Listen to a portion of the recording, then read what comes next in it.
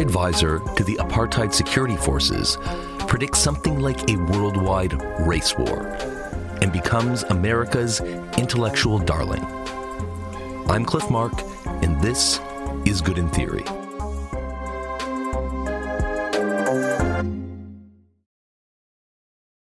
Today, I'm going to be talking about a really famous political science article that came out back in 1993, but which was such a weird hit that you still hear about it today in newspapers, and it's still the most assigned article in university political science courses.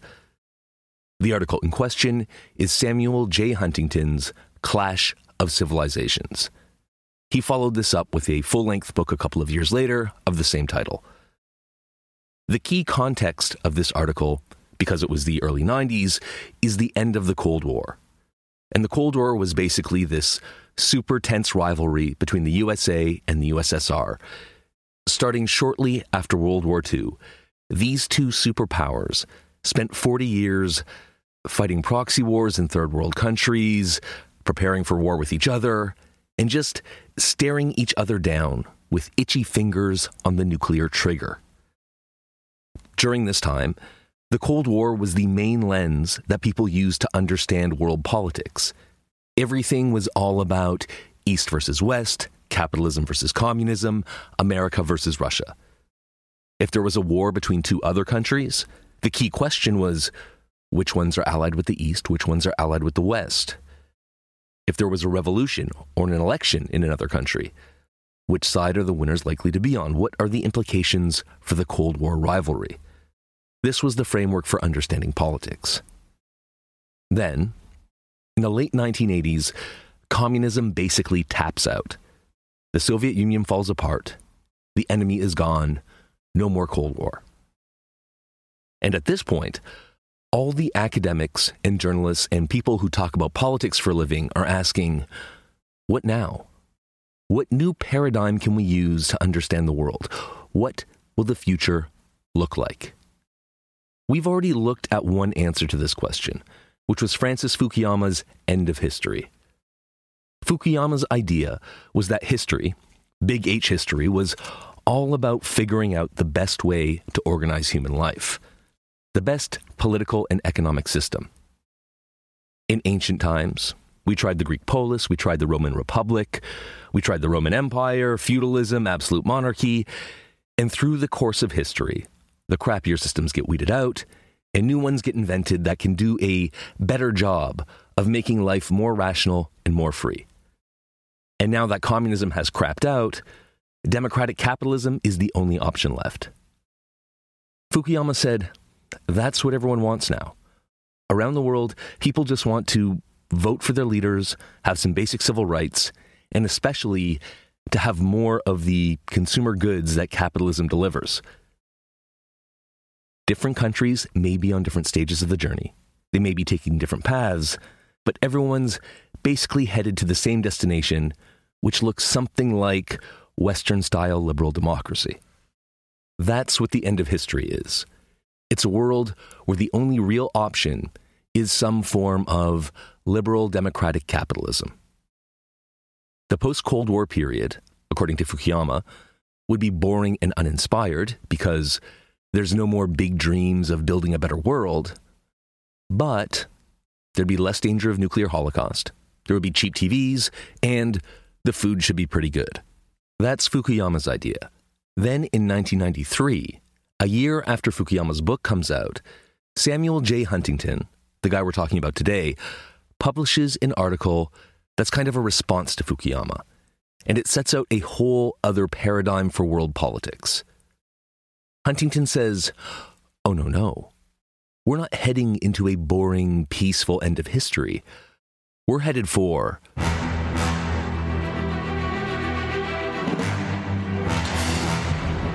the Clash of Civilizations.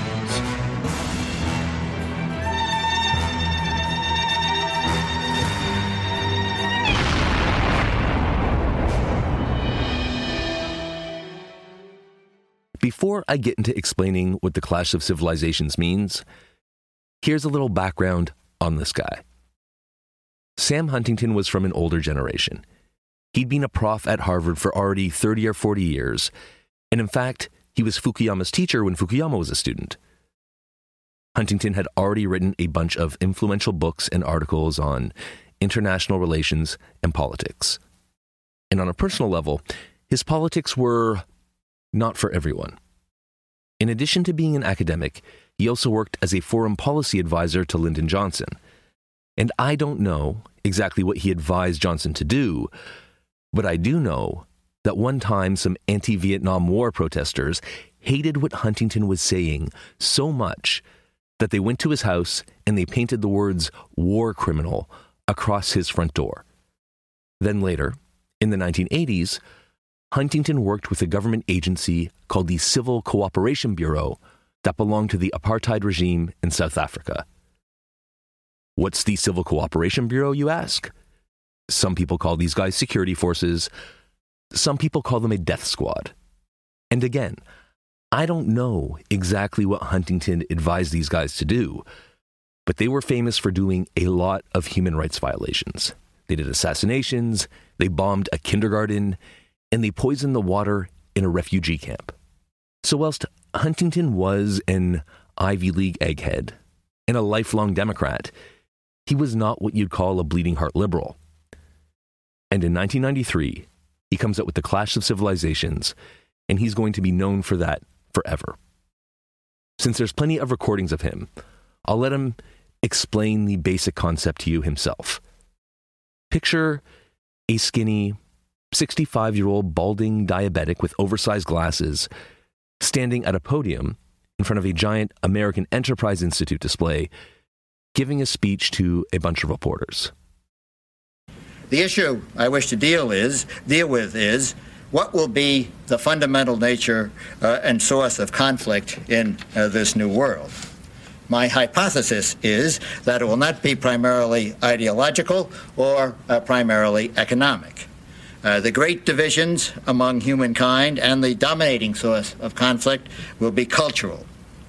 Nation states will remain the most powerful actors in world affairs, but the principal conflicts of global politics will occur between nations and groups of different civilizations.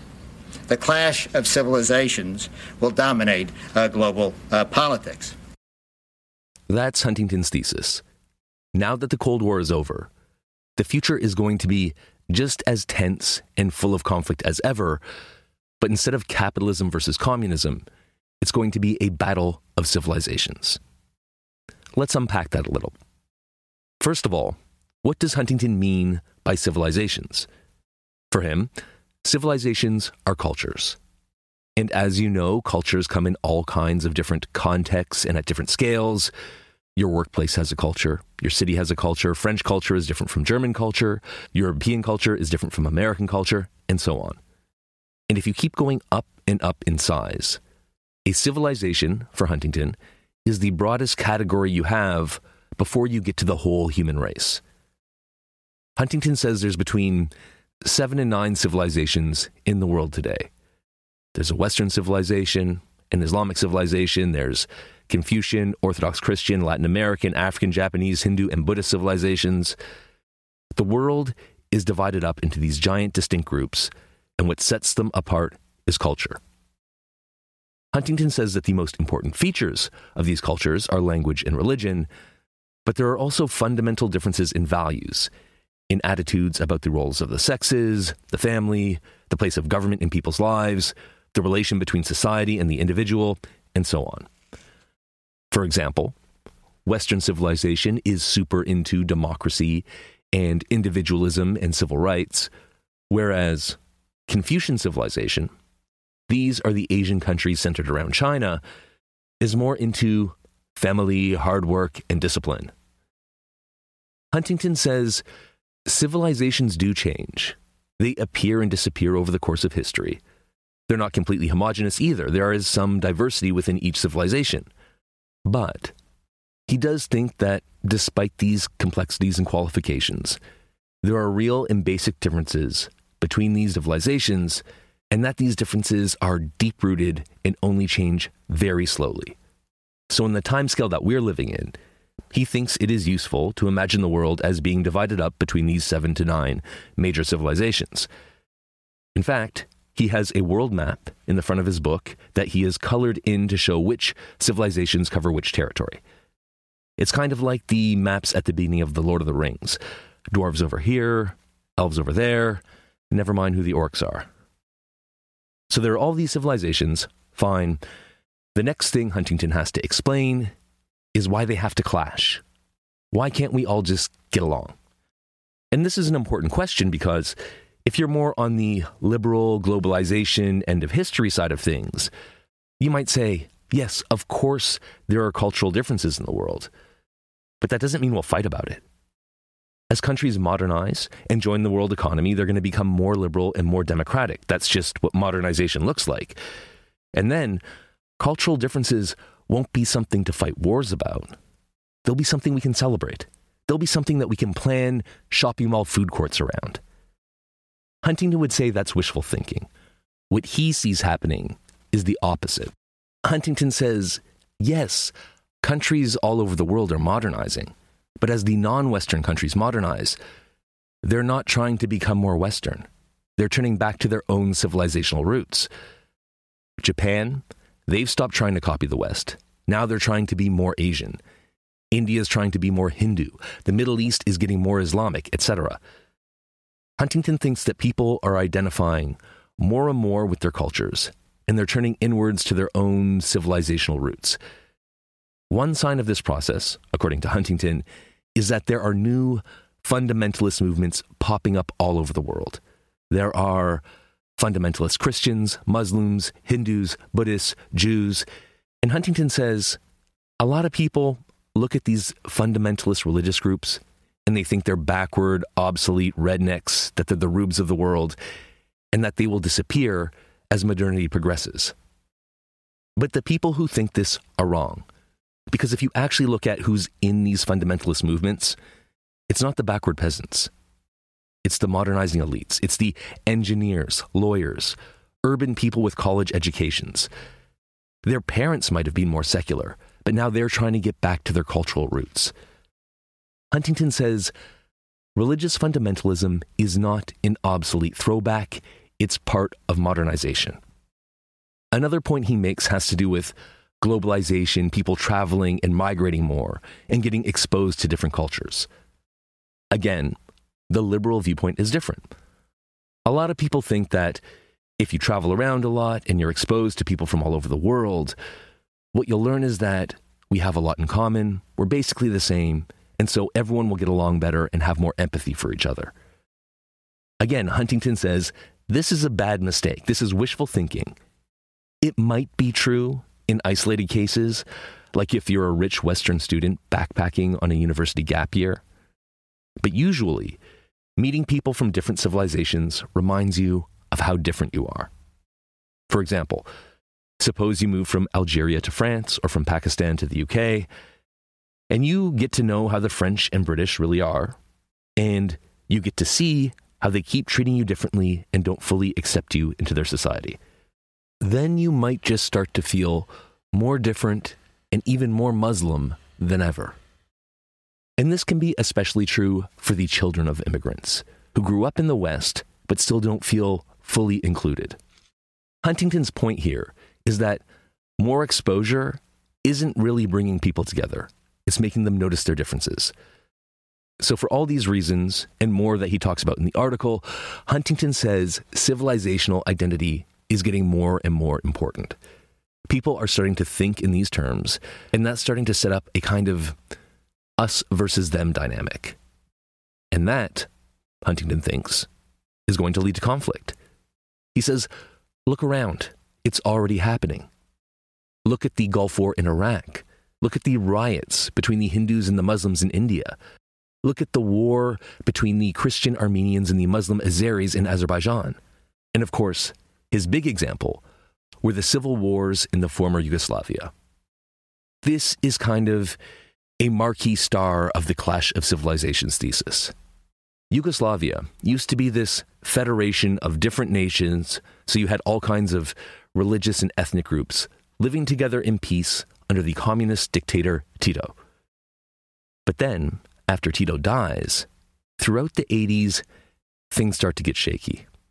These different national and religious groups, they start not getting along so well. They're fighting for control of the state. Their ethnic and religious hatreds are simmering. And then at the beginning of the 1990s, the whole thing blows up into a giant civil war with persecution and ethnic cleansing and genocide, and things get so bad that Bill Clinton and NATO have to come in and bomb the whole spot. This story of war in Europe and ethnic persecution is at the front of everyone's mind. It's on all the headlines and news shows when Huntington's writing, and he uses this example to prove his point. He says, you see, the Balkans, they've always been a hot spot for war and conflict. And the reason for that is because they are on the fault line between civilizations. This is where Western European culture and Orthodox culture and Islamic culture are all rubbing up against each other. There's bound to be trouble. And he says, this is not just a problem for the Balkans. This kind of thing is going to occur wherever civilizations touch. Ethnic and religious conflict are not some primitive blast from the past. They're the future. So, we know that Huntington thinks that the world is divided up into different civilizations. We know why he thinks they're going to clash in general, but he also has a lot to say about the specifics about how the clash of civilizations is going to play out at that point in history. Given the political situation as he reads it in 1993, Huntington thinks that the most important axis of conflict will be the West versus the rest. His words. He says, Western civilization has been dominant in the world for ages, but now things are changing. We're entering a new world of multipolarity where other civilizations are coming into their own. And in this new world, there's going to be 3 major factors that are going to cause problems. I'm going to tell you them in no particular order. First factor, according to Huntington, that's going to cause conflict, the Muslims. Huntington thinks that Islamic civilization is intolerant and prone to violence. He says they get into it with everyone. The Christians, the Jews, the Hindus, the Buddhists, whoever. They can't get along. He says, quote, Islamic civilization has bloody borders, end quote. What does that mean for the West versus the rest thing? Huntington says that the West, also known as Christendom, has been beefing with Islam for 1,300 years. He says, remember the Moorish invasion of Europe in the 700s? Remember the Crusades? Well, it ain't over. Source of conflict number 2, according to Huntington, is China. This is not because Confucian civilization is inherently aggressive or intolerant. It's just that Asian countries, led by China, are developing. They're getting more powerful, and they don't want to be dominated by the West. They're different. They have their own Asian values, and they want to do their own thing. And if the West won't accept that, there could be trouble. That's source of conflict number 2. But the most important source of conflict, according to Huntington, is number 3, Western arrogance. I find this argument interesting because Huntington is very pro-Western civilization. He says, hurrah for the Mona Lisa and the Declaration of Independence and South African apartheid, all that. But he's not saying, oh, these foreign barbarians hate us and are trying to destroy us. That's what you might expect from a Western civ guy, but he's not saying that. He's saying, if I'm honest, the West has been acting like kind of an asshole, and if we're not careful, it's going to come back to bite us. He says, since communism fell, the Western powers haven't had anything to hold them in check, so they've just been strutting around the world like they own the place. There is supposed to be, in the world, a rules-based international order with the UN and other international organizations that represent the interests of all the member states. Huntington says, that's the propaganda, but that's not how it works. Actually, the US and its allies are just using these organizations as a justification to assert their own interests. He says, the West used the UN Security Council to justify invading Iraq. It used it to impose sanctions on Libya. It uses the IMF and other international economic institutions to impose policies that will help Western countries get rich and keep other countries poor. He even says that things that sound good, like arms control, have become a tool of Western power. Before, arms control treaties were about keeping a balance between the USA and the USSR so we wouldn't have a world-destroying war. But now, he says, the West is just using arms control treaties to stop any non-Western powers they don't like from building up their military strength. Basically, Huntington's saying that the West is using these international institutions to maintain total dominance, and the non-Western nations can see what's going on. A lot of them are responding by trying to get some of their own independence, build up their own strength and power so they don't have to be dominated by the West. One element of the problem, then, is just this difference in power. Non-Western countries don't like to be dominated. But Huntington says there's this additional element of insult and humiliation. Because the West tends to act like its own values are universal. It goes around promoting democracy and capitalism and secularism and all that stuff.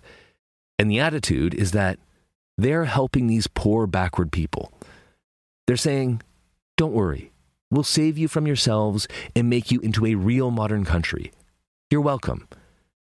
The Western powers try to control other countries, and they act like they're giving them a gift.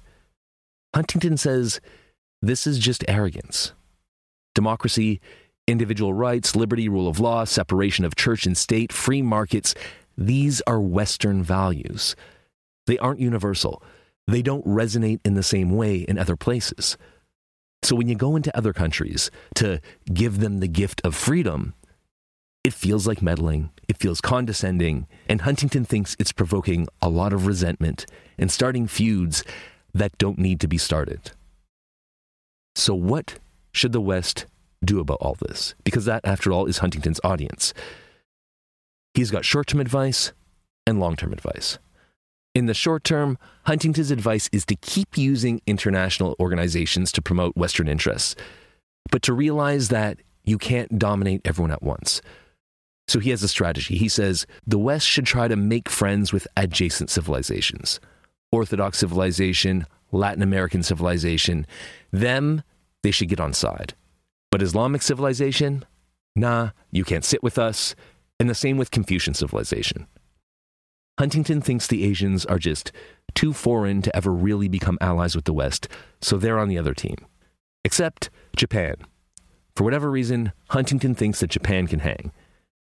That's the short-term advice. In the long term, he says the most important thing is for the West to accept that it has to share the world with other civilizations and realize that Western culture isn't universal culture, which I think is pretty good advice. And that is Samuel J. Huntington's Clash of Civilizations argument in a nutshell. I don't want to just leave it there, though, today with a summary of the argument. I also want to talk a little bit about the reception and critique of the theory. On the one hand, the Clash of Civilizations idea was a huge hit. As soon as the article was published, everyone was talking about it. Academics were holding conferences, journalists were writing about it, Huntington was going on TV to explain it. The book based on the article made the New York Times bestseller list. And none of this is normal. Books by political science professors almost never crack the public consciousness. But this one did, big time, and it stuck. 30 years later, people are still writing about the Clash of Civilizations in academia and in the popular press. It's still the most assigned article in political science. But on the other hand, and this is the kind of weird part, experts hate it. Huntington's fellow academics, the political scientists, the theorists, the historians, they all hate his argument. And not only them, a lot of people do. Why? Well, the first set of arguments against the Clash of Civilizations are moral arguments. The whole idea of a Clash of Civilizations is kind of offensive to a lot of people. I mean, there are some people who are just obviously not going to like this argument. For example, there's a particular strand of academia where the whole point is to talk about colonialism and the racist legacies of Western empire and how Western ideologies construct white colonizers as superior to others and so on. And Obviously, people from this strand of academia hated The Clash because it's all about intolerant Muslims and the West versus the rest. Edward Said, who wrote the book Orientalism, he is the prime example of this kind of academic. And he said that the Clash of Civilizations is, quote, the purest, invidious racism, a sort of parody of Hitlerian science directed today against Arabs and Muslims, end quote. If you're interested, Said's got a whole lecture about Huntington on YouTube, and it's pretty good.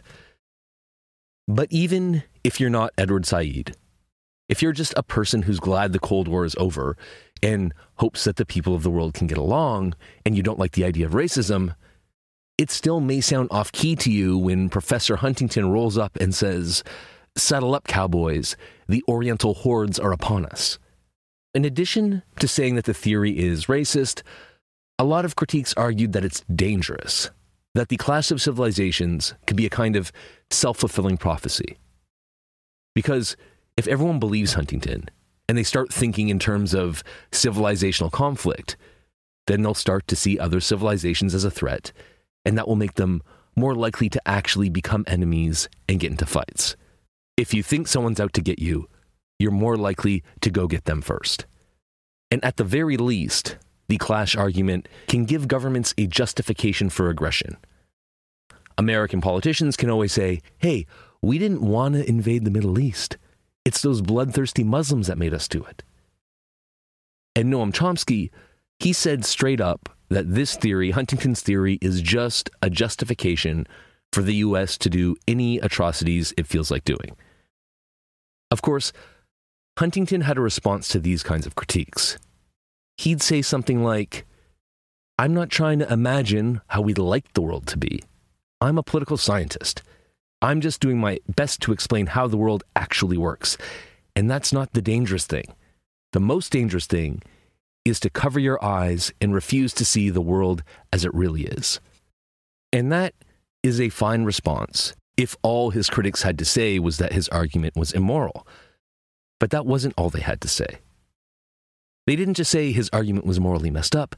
They thought it was analytically messed up. They thought it didn't make sense. It was based on silly premises. They thought that the Clash of Civilizations doesn't describe the world as it is. It describes it as it isn't. Quickly after it was published, pretty much every element of Huntington's argument had been criticized.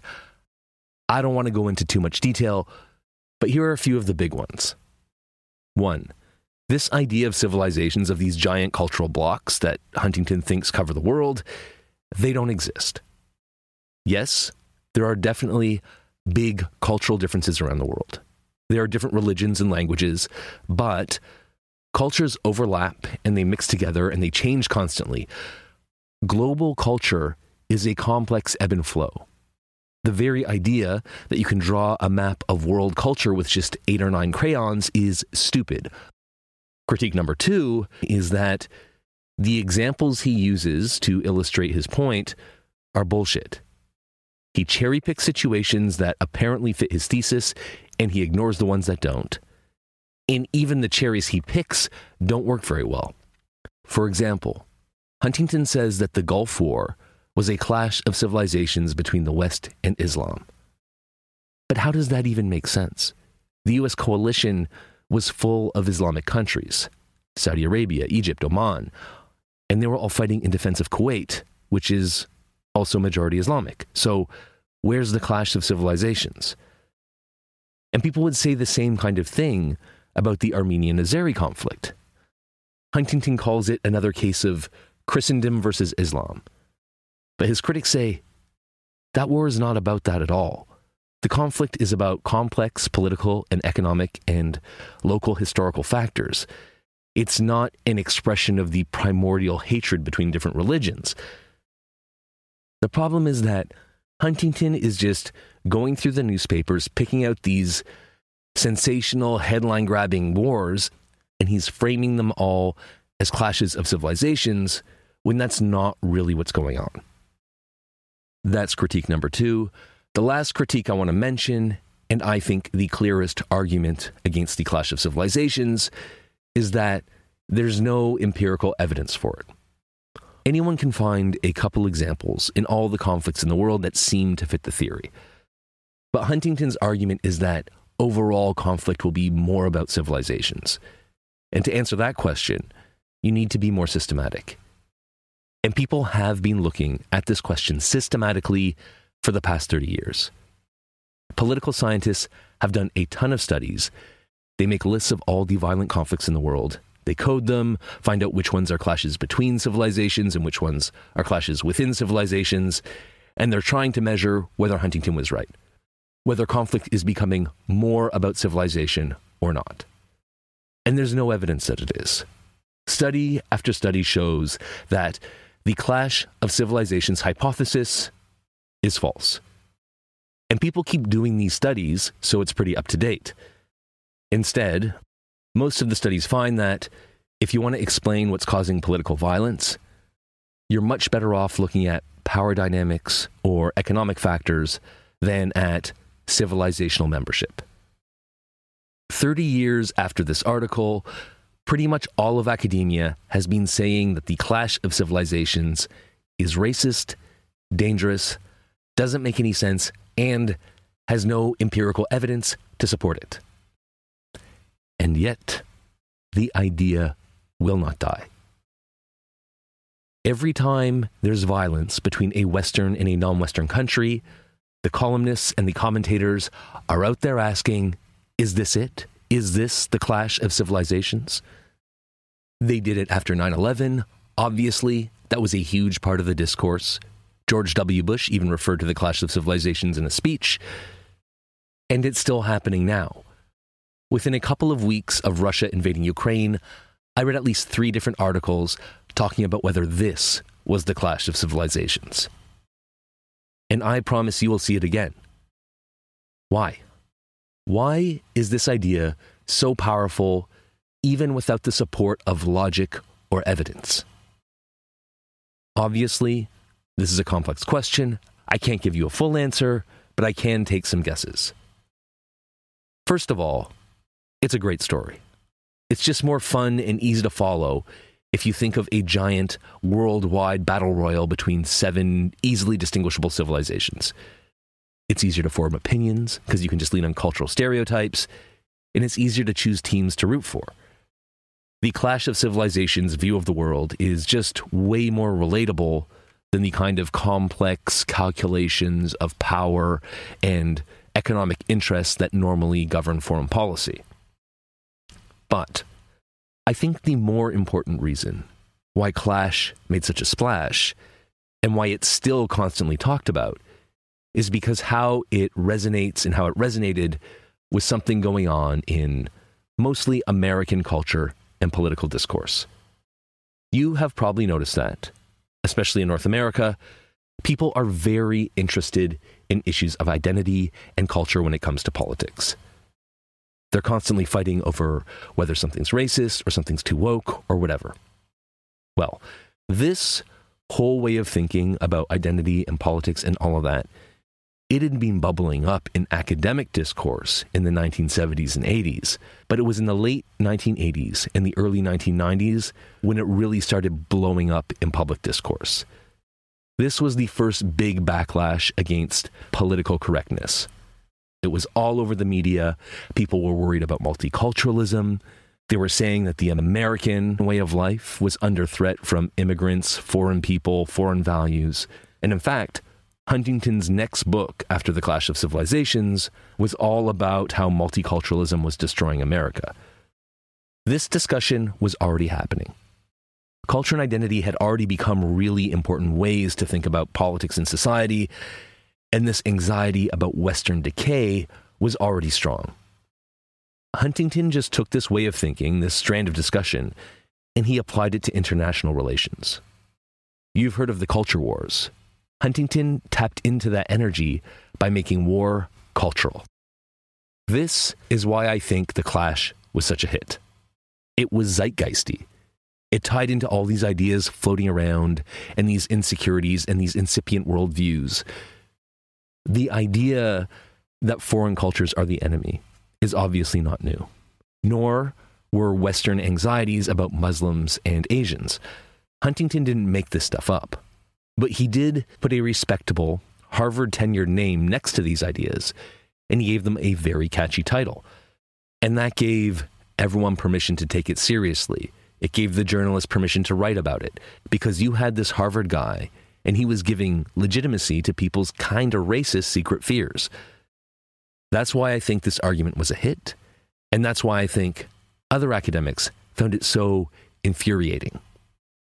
The reason I think people are still talking about this argument so much is because this aspect of the zeitgeist hasn't changed. Especially within the American cultural orbit, people still look at the world through the lens of culture and identity. And so civilizational clash still makes a great headline. And that's why I think we will keep hearing about Huntington for the foreseeable future.